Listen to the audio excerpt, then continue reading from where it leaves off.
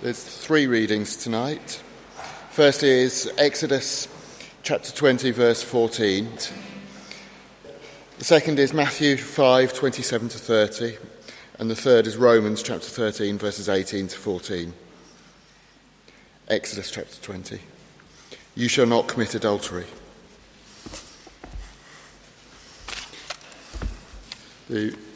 Matthew 27 to 30. You have heard that it was said, do not commit adultery. But I tell you that anyone who looks at a woman lustfully and has already committed adultery with her in his heart. If your right eye causes you to sin, gouge it out and throw it away. It is better for you to lose one part of your body than for your whole body to be thrown into hell. And if your right hand causes you to sin, cut it off and throw it away. It is better for you to lose one part of your body than for your whole body to go into hell. And finally, Romans chapter 13, verses 8 to 14. Let no doubt remain outstanding, except the continuing debt to love one another, for he who loves his fellow man has fulfilled the law. The commandments, do not commit adultery, do not murder, do not steal, do not covet, and whatever other commandments there may be are summed up in this one rule: love your neighbour as yourself. Love does no harm to its neighbour. Therefore, love is the fulfilment of the law. And do this, understanding the present time. The hour has come for you to wake up from your slumber, because our salvation is nearer now than when we first believed. The night is nearly over, the day is almost here. So let us put aside the deeds of darkness and put on the armour of light. Let us behave decently as in the daytime, not in orgies and drunkenness, not in sexual immorality and debauchery, not in dissension and jealousy. Rather, clothe yourselves with the Lord Jesus Christ, and do not think about how to gratify the desires of the sinful nature. This is the word of the Lord. Thanks be to God.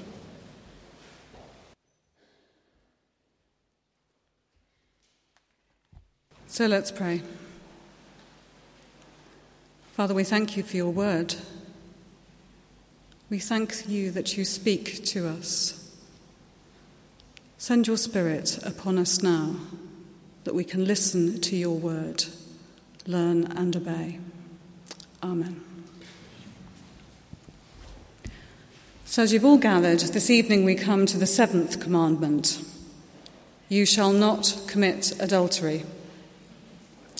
So this commandment is given in the context of the loving God, who by grace rescues his people from slavery to live a new life of covenant relationship with him. Our primary relationship, as expressed in the first 4 of the 10 commandments, is our relationship with God. God is married to his people, and we are called to be faithful to him. God is a God of faithfulness, and we are called to be faithful people. Human marriage is a covenant relationship in which people make vows of exclusivity to each other, and we're all called to honour those. So I think tonight there's something here for all of us, whether married, whether single, because as Christians we're all called to covenant relationship with Christ. And this is both individual and corporate, as we form part of the church, the bride of Christ. So let's have a think about what is adultery. In most societies, adultery is a forbidden act. So there's nothing really surprising that it appears here as one of the thou shalt nots. Secular societies value the positive benefits of what I think our Prime Minister calls the institution of marriage.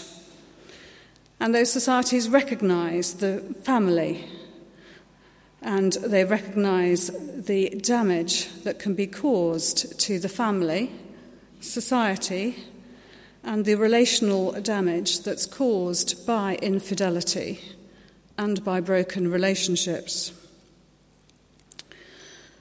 Adultery is defined and continues to be redefined in different cultural contexts. But what I'm thinking tonight, that for us, it is a sexual relationship with another person who is married, but not to you.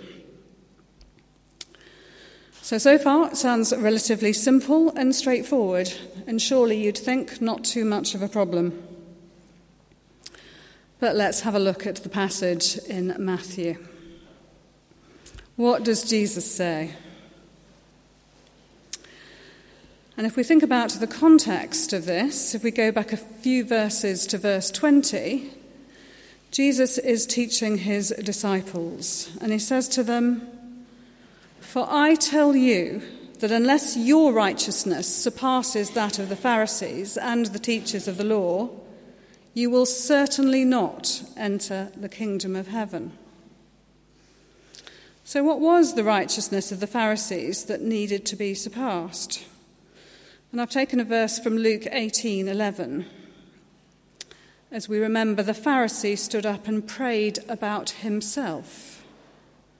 "God, I thank you that I am not like other men, robbers, evildoers, adulterers, or even like this tax collector." So we see that the Pharisaic mindset is confident and thankful that it keeps this commandment, interpreted narrowly as a physical act of adultery. But Jesus is teaching his disciples, and he says to them, "You've heard that it was said, 'Do not commit adultery.' But I tell you that anyone who looks at a woman lustfully has already committed adultery with her in his heart."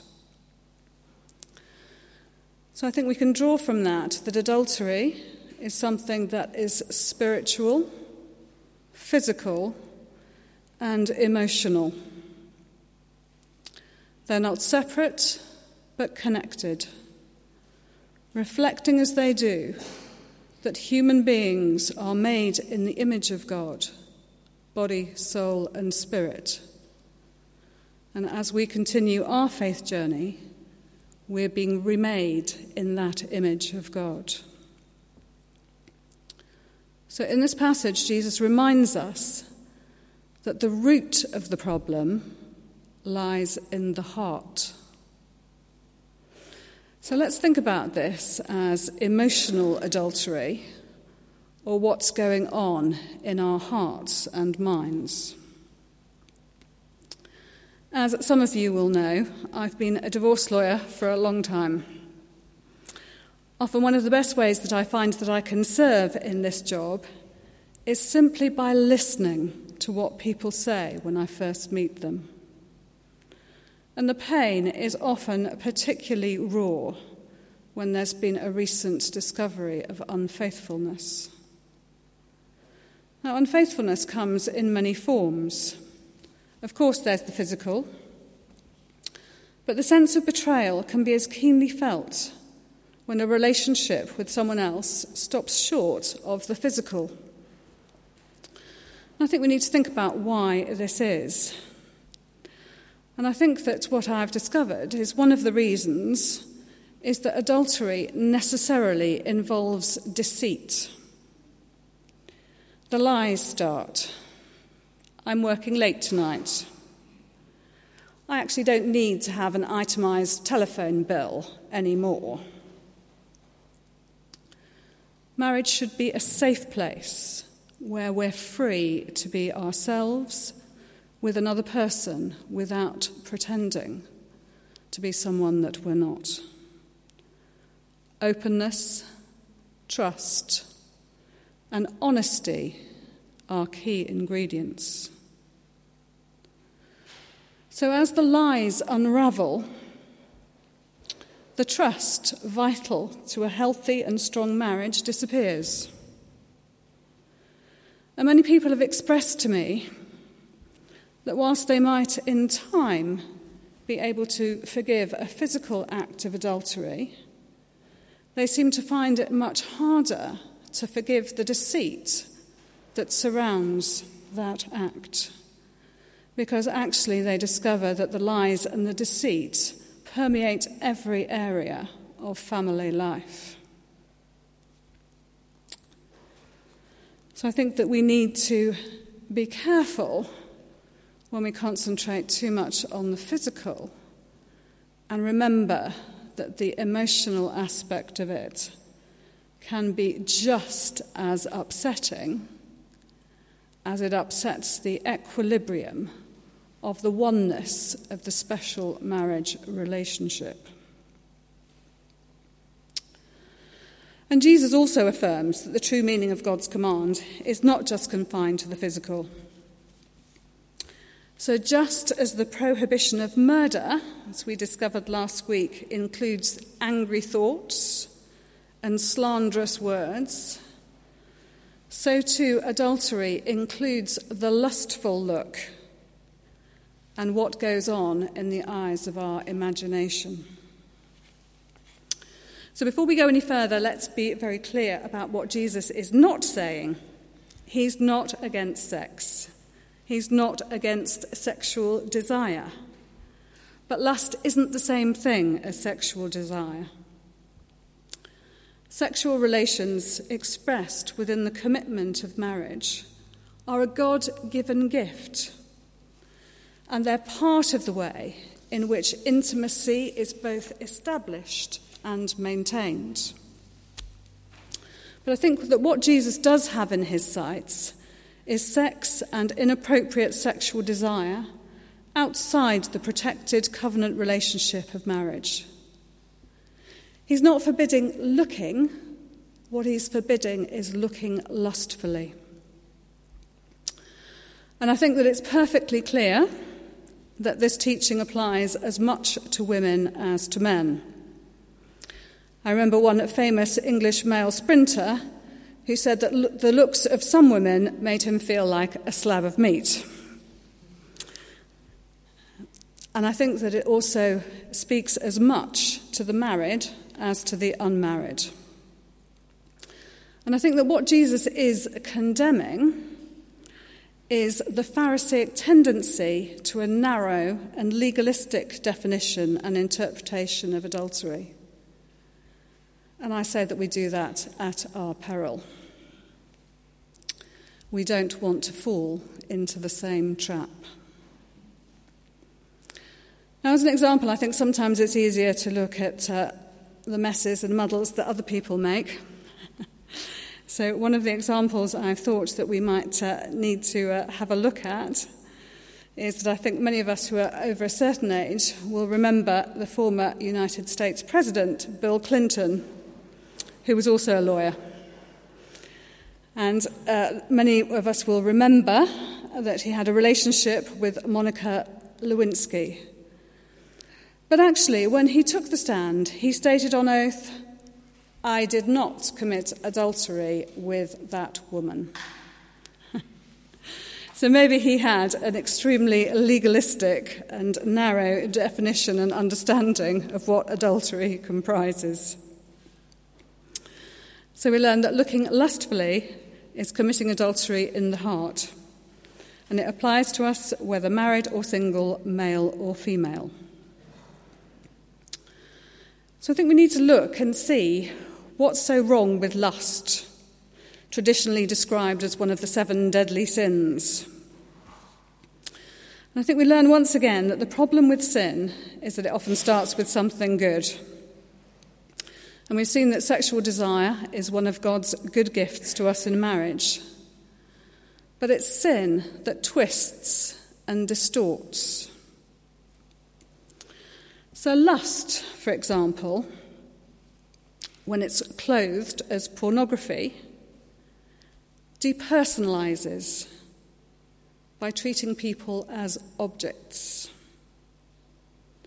It desensitizes the one who looks, and it dishonors God, and it dishonors the wronged spouse.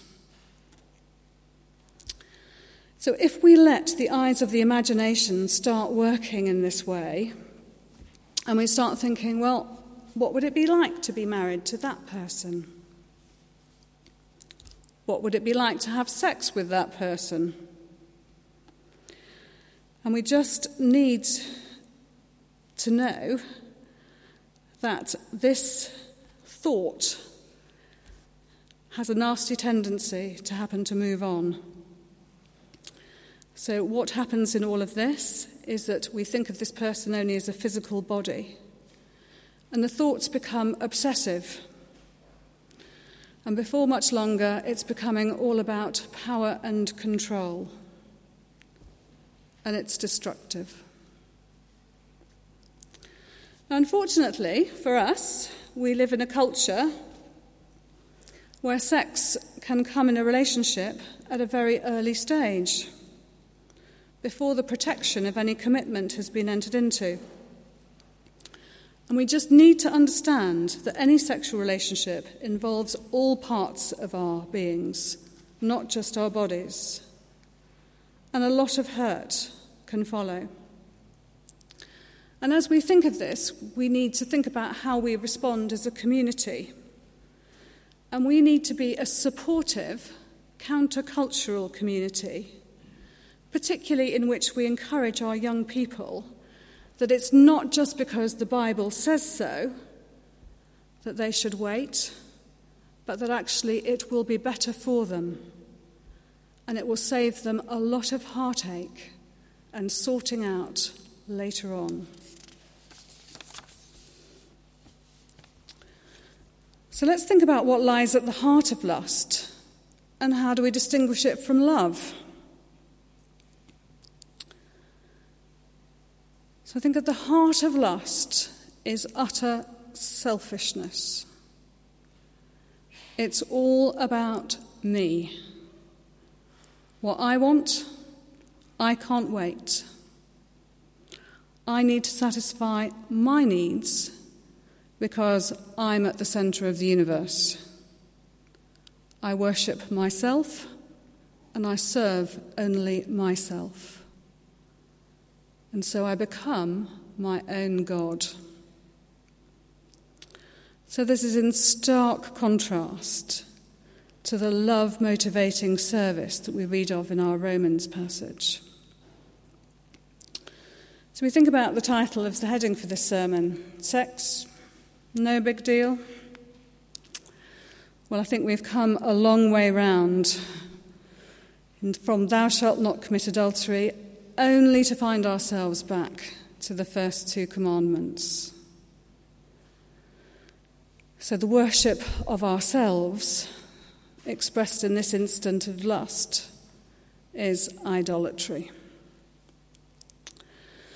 The problem in the spiritual area finds expression in the soul and body. And it's for our nurture and protection that God in love ordains that sexual expression is only safely expressed in marriage. In lust, people always get hurt. In Psalm 51, after David had committed adultery with Bathsheba and arranged for the murder of her husband, David finds himself confessing, "Against you, you only have I sinned and done what is evil in your sight." His heartfelt cry to God, "Create in him a new heart and renew in him a steadfast spirit." So I think we need to think about ways that we can avoid falling into the trap. And I'd like to start looking back in Matthew, verses 29 and 30, and then we'll think about something that Jesus doesn't mean. And I think one thing that Jesus doesn't mean is he doesn't mean to be literal in cutting it off. Many of you will know that the 3rd century scholar Origen, in his zeal for extremes of asceticism, renounced possessions, food, sleep, and then made himself a eunuch. Don't go there. Mutilating the body denies the essential goodness of God's creation and denies the wholeness of our being. We're neither just body, we're not just soul, we're not just spirit. Harmony and balance are everything. And by such a literal action, we're actually denying God's ability to recreate us and transform us. But we do need to look at how our eyes and our hands may be a problem for us. Christians call it mortification. In this case, this means putting our lustful thoughts to death. And if we're not taking this area seriously in our lives, we probably do need to remember that in the Old Testament, the penalty for those caught in adultery could be death. So we need to be real with ourselves. We need to be real about our individual weaknesses. And we need to take responsibility for them. We need to die to sinful practices and desires. So we all have a responsibility for what we look at.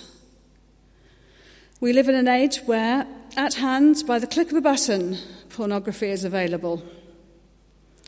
And it's clearly an area where some people struggle. And the point about this is that we need to deal with it quickly, because if it gets a grip, if it gets a hold, it's just inviting disaster.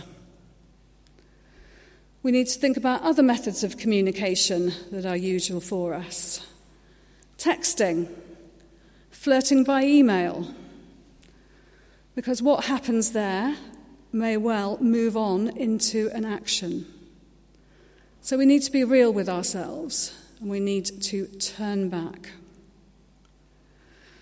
And for any who've already fallen into the trap, let's think about that. There'll be many who found marriage hard. There may be some who thought that looking at porn was harmless. But then what they discover is it's a bit like eczema. The more you scratch, the more it itches. We may discover that our wills in a different area are not quite as strong as we thought they were. But what we have to learn is that this is an area of our lives that we shouldn't compartmentalise. It's sometimes easy to try to deal with it in that way, but then we're behaving as though God's only interested in part of our lives, and that God's going to turn a blind eye to an area that we might wish that neither he nor anyone else knows about. But I do think we need to be encouraged. God is merciful and faithful. At each point along the road, from the beginning to further on, whether we're sinned against or sinner, God invites us to turn to him for cleansing and for restoration. Often the mistake that people make is that they think that things have gone too far. And so people start to doubt whether God can help them in this. And sometimes the instinctive reaction at that point is just to run away. The right way, however, the God way back, is through heartfelt repentance. And thinking again about King David, described as the man after God's own heart. His heart had become so hardened to sin that he committed both murder and adultery and was living as though he'd got away with it. David was saved from that by God's grace. And so can anyone for whom any of this is a problem or an issue. So what might the antidote to sinful hearts be? And so we can lift up our own hearts as we think about the passage from Romans, and as we get the answer that the antidote is love. In one of my devotions this week, I read the following: Love is divinely born. It is an exotic which does not naturally flourish in human soil. It needs watering from above, or it will wither and die. Love must feed on love. So let's remember the primacy of our spiritual relationship with Jesus. From this passage, let's remember his costly faithfulness to us, so that sinful people might in repentance receive forgiveness.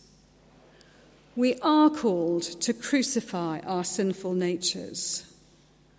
And then God sees Jesus in our place when we clothe ourselves with the Lord Jesus Christ, taking advantage of what he has won on the cross for us so that we might live. And how will this be lived out in our lives? I think we'll demonstrate it in our lives by faithfulness to the marriage covenant. Because as we read in the passage, love does no harm to its neighbour. And if we're married, our nearest neighbour is our spouse. We all need increasingly to reflect the divine love in our souls and bodies. Now is the time to put aside the deeds of darkness and to put on the armour of light. The problems of the sinful nature are to be overcome by the power of God's love. We need to be filled in our hearts with the power of that divine love. And there's no time like now to take advantage of God's love and faithfulness to us expressed in Christ. The sooner sins are confessed to God before they take root, the better that will be. And I think that's the urgency of the message in Romans. We're told to wake up. The night is nearly over. The day is almost here. Don't run away from God. Run to him. Because he will forgive and he will restore. And what does he promise us in return? The gift of the filling of the Spirit. Living life in the Spirit filled with the fruit of the Spirit. Love, joy, peace, patience, kindness, faithfulness, gentleness, and self-control. Against such things there is no law. Let's pray.